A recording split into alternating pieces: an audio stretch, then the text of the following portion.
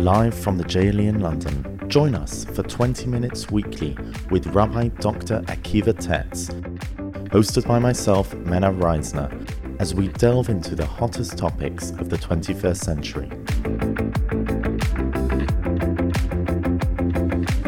From the origins of the universe, vaccine conspiracies, genetics and Jewish law, relationships and everything in between, you are listening to Conversations with Rabbi Tetz. Welcome back, Rabbi Tetz. Thank you very much for joining us again. My pleasure. This is episode 3 in marriage. The previous 2 were talking about finding a suitable marriage partner. There might be an episode 4, depending on how much we cover today. But we did leave off with the second non-negotiable in finding a marriage partner, which you said was character, quite cryptic. Rabbi Tetz, please explain what you meant. Yes. So let's summarize in a few seconds. We said that in choosing a marriage partner, there's some absolute requirements. We discussed those. We also said there are 2 what I would call non-negotiables, the 2 things to put first. We discussed the first one, which is attraction, chemistry, physical attraction, emotional chemistry. That is the second. And third, we began to talk about, namely, character. This is by far the most important issue when you're choosing a marriage partner. We're talking about raw personality, not the peripheral issues, not details of character, the raw core of what a person is. You know, many young people say, Rabbi, I need to marry somebody with a good sense of humor. Well, okay, you know, that does say something about you, but it doesn't sum up your character completely. Some people say, I have to marry somebody who's super intelligent, you know, very, very intelligent. That is not correct. Not correct. I will show you people with 2 academic degrees whose personal lives are a shambles. And I'll show you people with no academic ability who've got wisdom in their hands. They know how to handle relationships. When I say to the young people, the young ladies, why does he have to be super intelligent? They tell me because I want to have a lot of D&Ms. D&Ms. You know what D&Ms are? Deep and meaningfuls. I want to sit up all night with him having deep and... Believe me, Rabbi Mena, that from the moment you get married, you will never have another deep and meaningful discussion with your husband. Who's got time? You know, who has got time? While you're dating, of course, you sit and have long D&Ms. And by the way, even if you had time, what are you going to have a D&M with your wife about? She knows what you think already about the Southeast Asian political situation and nuclear disarmament. So therefore, I would say that, of course, if it's an individual need that you respect somebody who's very intelligent, that could be valid, indeed. But it doesn't sum up a person's character, and academic intelligence is far from the most important aspect in having a good relationship. And therefore, I would say, primarily what you're looking for is somebody who is above all else giving, kind, loving, normal, happy, coping, what the psychologists call well-adjusted. Basically a normal South African. That is what I would say you should choose. But we're talking here about a well-balanced, loving, kind, happy, coping person. If you choose somebody who is twisted, psychopathic, hung up and bitter, you're in trouble. Unless, of course, you are psychopathic, twisted and bitter. There's a wonderful story about a sadist and a masochist who got married. Right? Sadist and a masochist who got married. Wonderful partnership, right? As soon as the door closed, they were alone together. The masochist said to the sadist, hurt me. And the sadist said, no. Okay. Anyway, that of course would be the perfect marriage.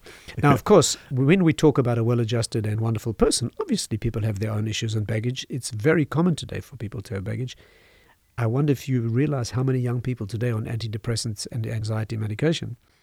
But important point is, what the person's baggage, let's call it, is it compatible with yours? In other words, yes, they may have a psychological issue, they may be dealing with stuff, but you can't fail to look at their personality. That's an aspect of their personality. I'm not nixing people who have psychological issues. But nevertheless, the most important thing to consider is the basic personality. 2 balanced, loving, kind, self-confident people with self-esteem in a relationship will be wonderful. If you asked to single out the single most important characteristic, I would say giving. Above all else, a giver. 2 people trying to give happiness to each other, a recipe for bliss. Notice that this means, and here we can talk about not just selection criteria, but criteria for making a good marriage as well. We are not talking about a partnership. It's a very big misconception that marriage needs to be a partnership. Because a partnership always means I feel I'm doing my part of the partnership, and why isn't she doing hers? I think there's a midrashic statement that says there's a chair in heaven called the chair of the happy partner, and it's always empty. Because partners feel, I've got my responsibility, she's got hers. We train Jewish husbands not to think about marriage as a partnership. Because if you think it's a partnership, you'll walk in hungry and frustrated and expect her to have done her end. No, it's not a partnership. It's about your giving to the other. Of course, if you try to marry somebody who's concerned about giving to you, that will work very well.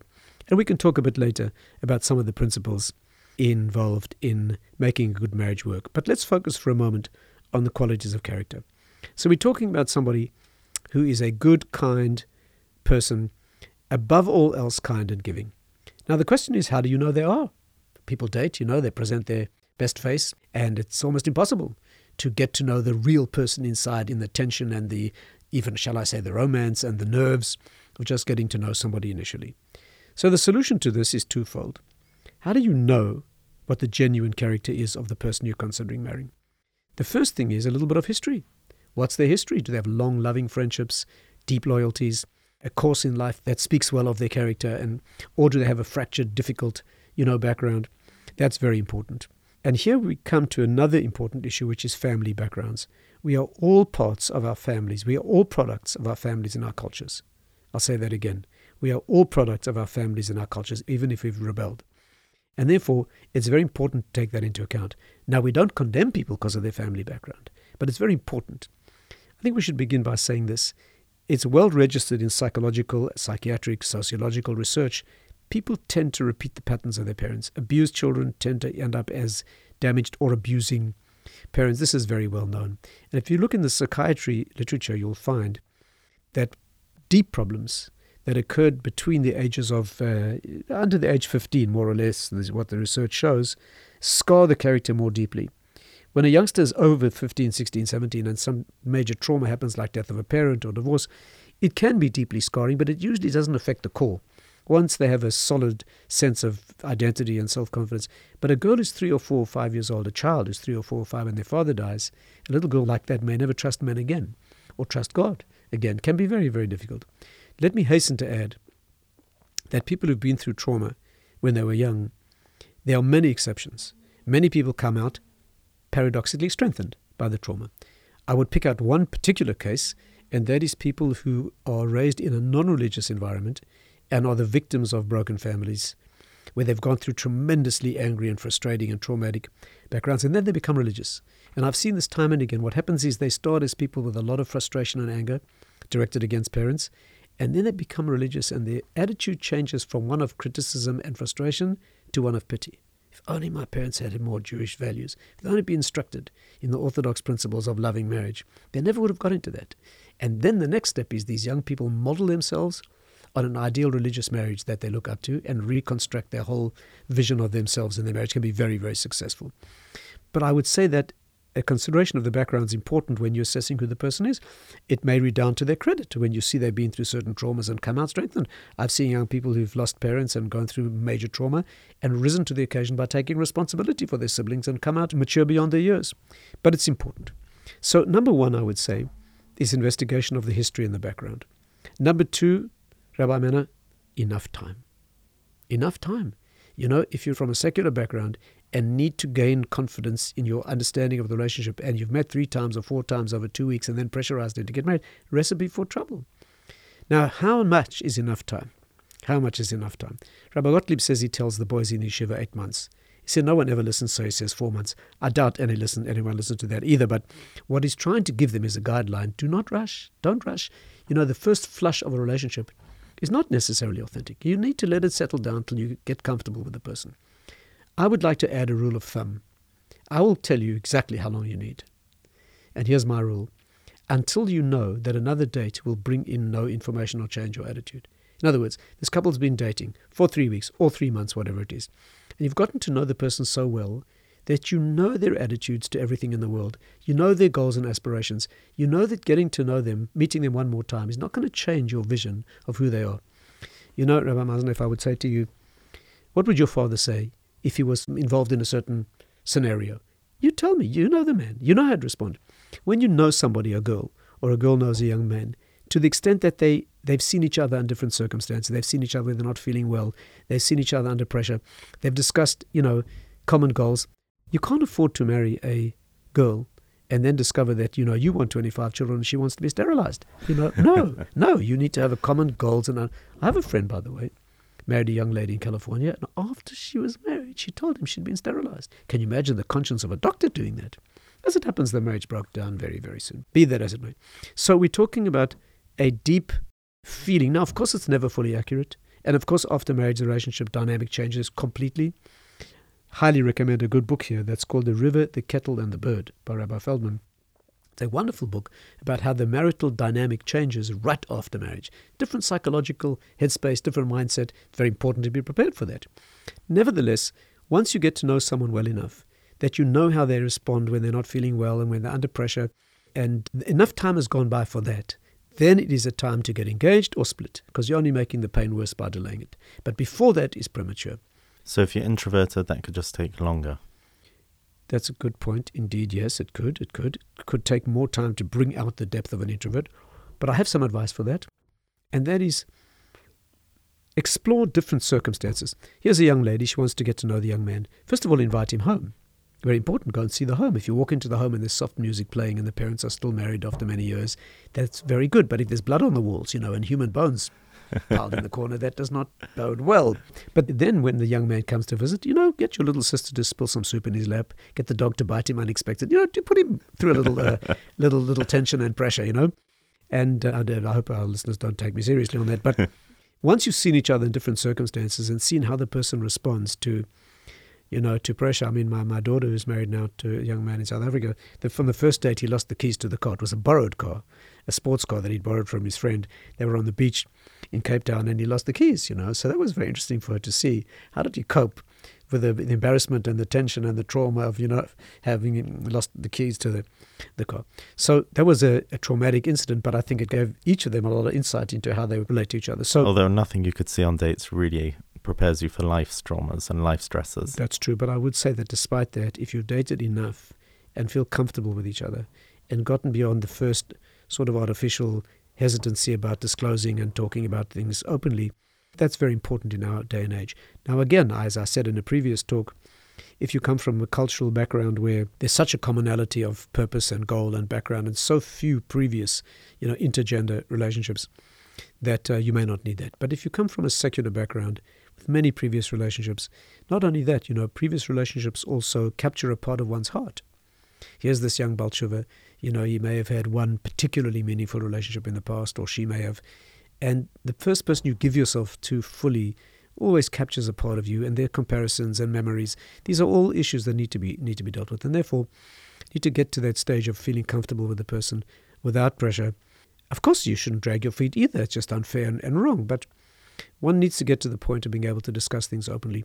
One of the things that needs to be discussed openly, of course, is particular issues, medical problems, psychological problems. At what point does one disclose that is a discussion we should have at some point in time. But until that's been done, it's probably premature. I think the question to ask oneself is, have we reached a point in this relationship where if I propose or he proposes to me and I say, yes, I know I'm doing it in a way that I'll wake up tomorrow morning fully committed. Of course, there'll always be fluttering of, nerves in the, butterflies in the, and of course, one of the reasons we have a mitzvah of rejoicing with the bride and groom is to help them get over those nerves because it's natural. But it's very important for a young person to discern and distinguish between how much of my attention here is simply the nerves of facing a marriage and how much is my realistic doubts and lack of knowledge about the person. Those two need to be distinguished very carefully. Wow. How does this all lead? I mean, we've spoken a lot about finding the marriage partner. How would you say this leads to an amazing, loving, healthy marriage? Well, I think there are a lot of ways to approach that, but let me approach it on two levels. First of all, the principle and then some practicalities. The principle is, as Rav Dessler so classically puts it, to be a giver and not a taker. This is a much broader question. Rabbi Dessler, one of the famous teachers in this area, he says people are either givers or takers. The divine position is to be a giver. God is a giver, not a taker. We have a beautiful expression of that, Soine Matonas Yechia. The one who loves gifts is not alive. One who hates gifts is alive. If you want gifts, take, give me. A selfish individual, I have a very deep problem in marriage. But if you're a giver, first of all, that's a divine position.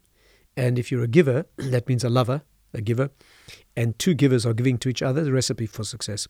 This is so important to state in a secular society where the mode is taking. Let me explain what I mean. We live in democratic societies. These societies are built on the notion of rights. The Bill of Rights, the Constitution, my rights, this is what society owes me. Rights are parallel to taking, I'm afraid to say. Obligations are parallel to giving. You know what's fascinating?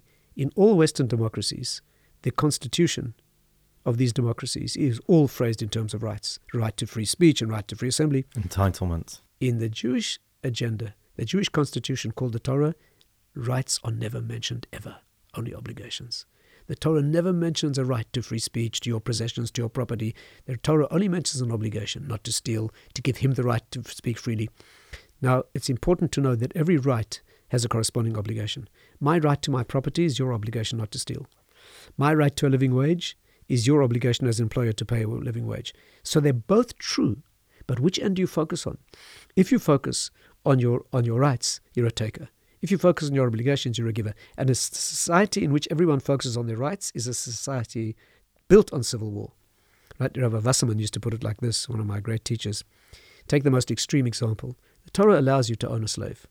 However, you need to treat the slave like a brother. Now, how does it work? Here's a person who owns a slave. If he says to the slave, you ought to be working like a slave, and the slave says to him, you should be treating me like a brother, you have war. But if the slave works like a slave and the master treats him like a brother, you have love. When the workers fight for their rights, what do the employers do? The workers form a union so they can fight for their rights. Then the employers, they make a national association of employers, and you have civil war. So they're both true, of course, but which do you focus on? In marriage, you have your rights, no question. But if you focus on your rights, you'll have civil war. You focus on your obligations. How can I make her happy? And of course, the woman is thinking about how she can make me happy. You have a recipe for idyllic bliss. And therefore, I would say, in answer to your question, the most important mode in marriage is how to be a giver. If you walk into the house not thinking, has she done her job because I've done mine, but how can I make her happy? You will find that reflection, I would even put it quite cynically, if you really want to be happy yourself, your best recipe is making the other one happy. Of course, that's not the right reason, but it's good enough to start with.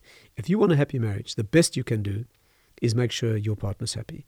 If you're married to a normal person, that is guaranteed to evoke the corresponding behavior.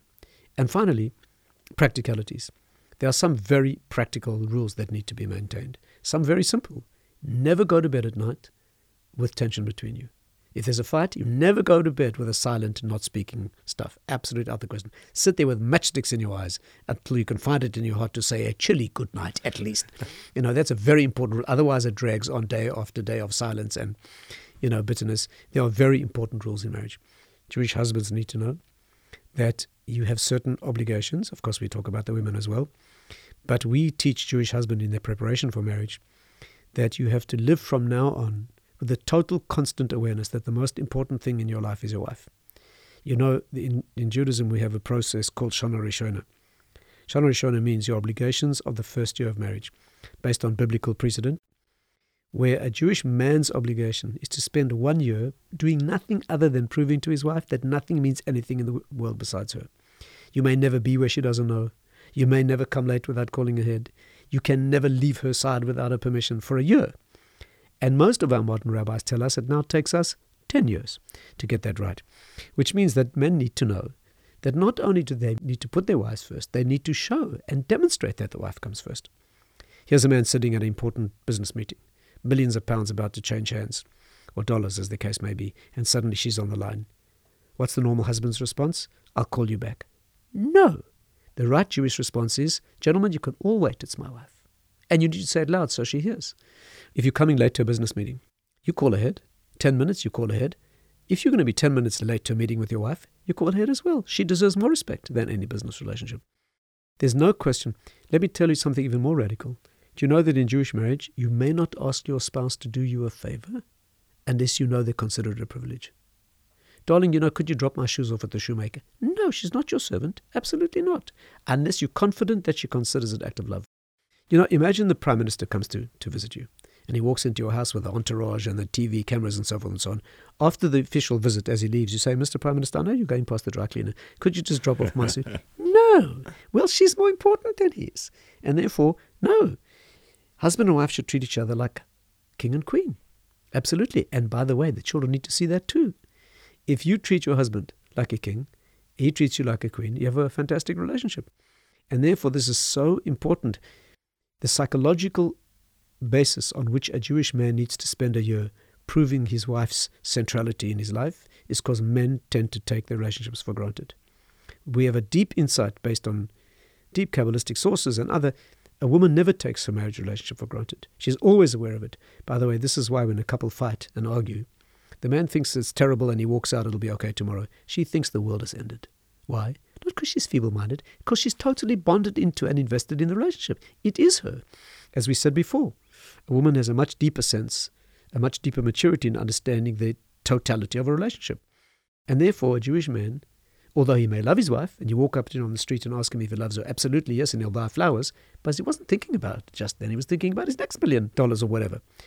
And therefore, a Jewish man needs the training of a year to prove, explicitly train himself and prove to his wife that she is the most important thing. And therefore, in answer to your question, if two married people are concentrating consciously on giving to each other selflessly, their prime goal has to be the other one's happiness and welfare. There's no greater recipe for happiness in marriage and no greater recipe for your own personal happiness. And of course, that happiness should be fed back into the thrill of the relationship. But these are some initial thoughts about the rules of successful marriage. Wow. So bliss, as you described it, is of course two givers living together. If one of them's a giver and one is more of a taker, which I'm assuming is more the common type of marriage that we have, should the giver just keep giving? Or he might be a bit scared, she might be a bit scared they'll turn into a doormat and that person will carry on taking? Or will that giving eventually end up in the taking person being more giving? That's a wonderful question. And I think the wise answer to that is it becomes a personal decision. You know, we see relationships where one is totally giving, one is totally taking, and they're functional. They're functional. Sad to say, some people become very functional doormats, you know, and some people even need that end of the relationship, but it's not ultimately healthy. And therefore, of course, one can be a very gracious receiver. One can give by receiving too, of course. Give your partner the opportunity to give. But I would say this is that when there's a very skewed relationship, one is giving all the time or forced to give, the other's purely taking, showing no response and no appreciation, and it becomes a bitter relationship, that becomes a very practical, specific and personal question. Is the way forward to maximize this relationship and there are techniques for doing it, or is it separation and divorce? You know, and it's like an investment. Some investments need to be pursued and built and others need to be wisely cut. And therefore, I can't give you a general answer. This takes a mature insight into the particularities of the relationship. Divorce is not a picnic. You know, in the best cases, divorce is painful. And of course, the ones who suffer most probably are the children. And therefore, the decision whether to end this relationship or push on with wisdom in how to maximize the relationship, those two options need to be carefully considered. Both are valid. But I think it becomes a personal decision in any particular given relationship, which is the optimal one to pursue. Wow. I did want to talk to you a bit about divorce, about why the divorce rate is much higher, but perhaps we should leave it for next time because we've gone a bit over time. Thank you very much, Rabbi Tatz. That was episode 3 in Finding a Marriage Partner and Having a Good Marriage. And finding and staying. Finding and keeping, I would say. Keeping is probably more of a skill than finding, of sorts. Yes, indeed.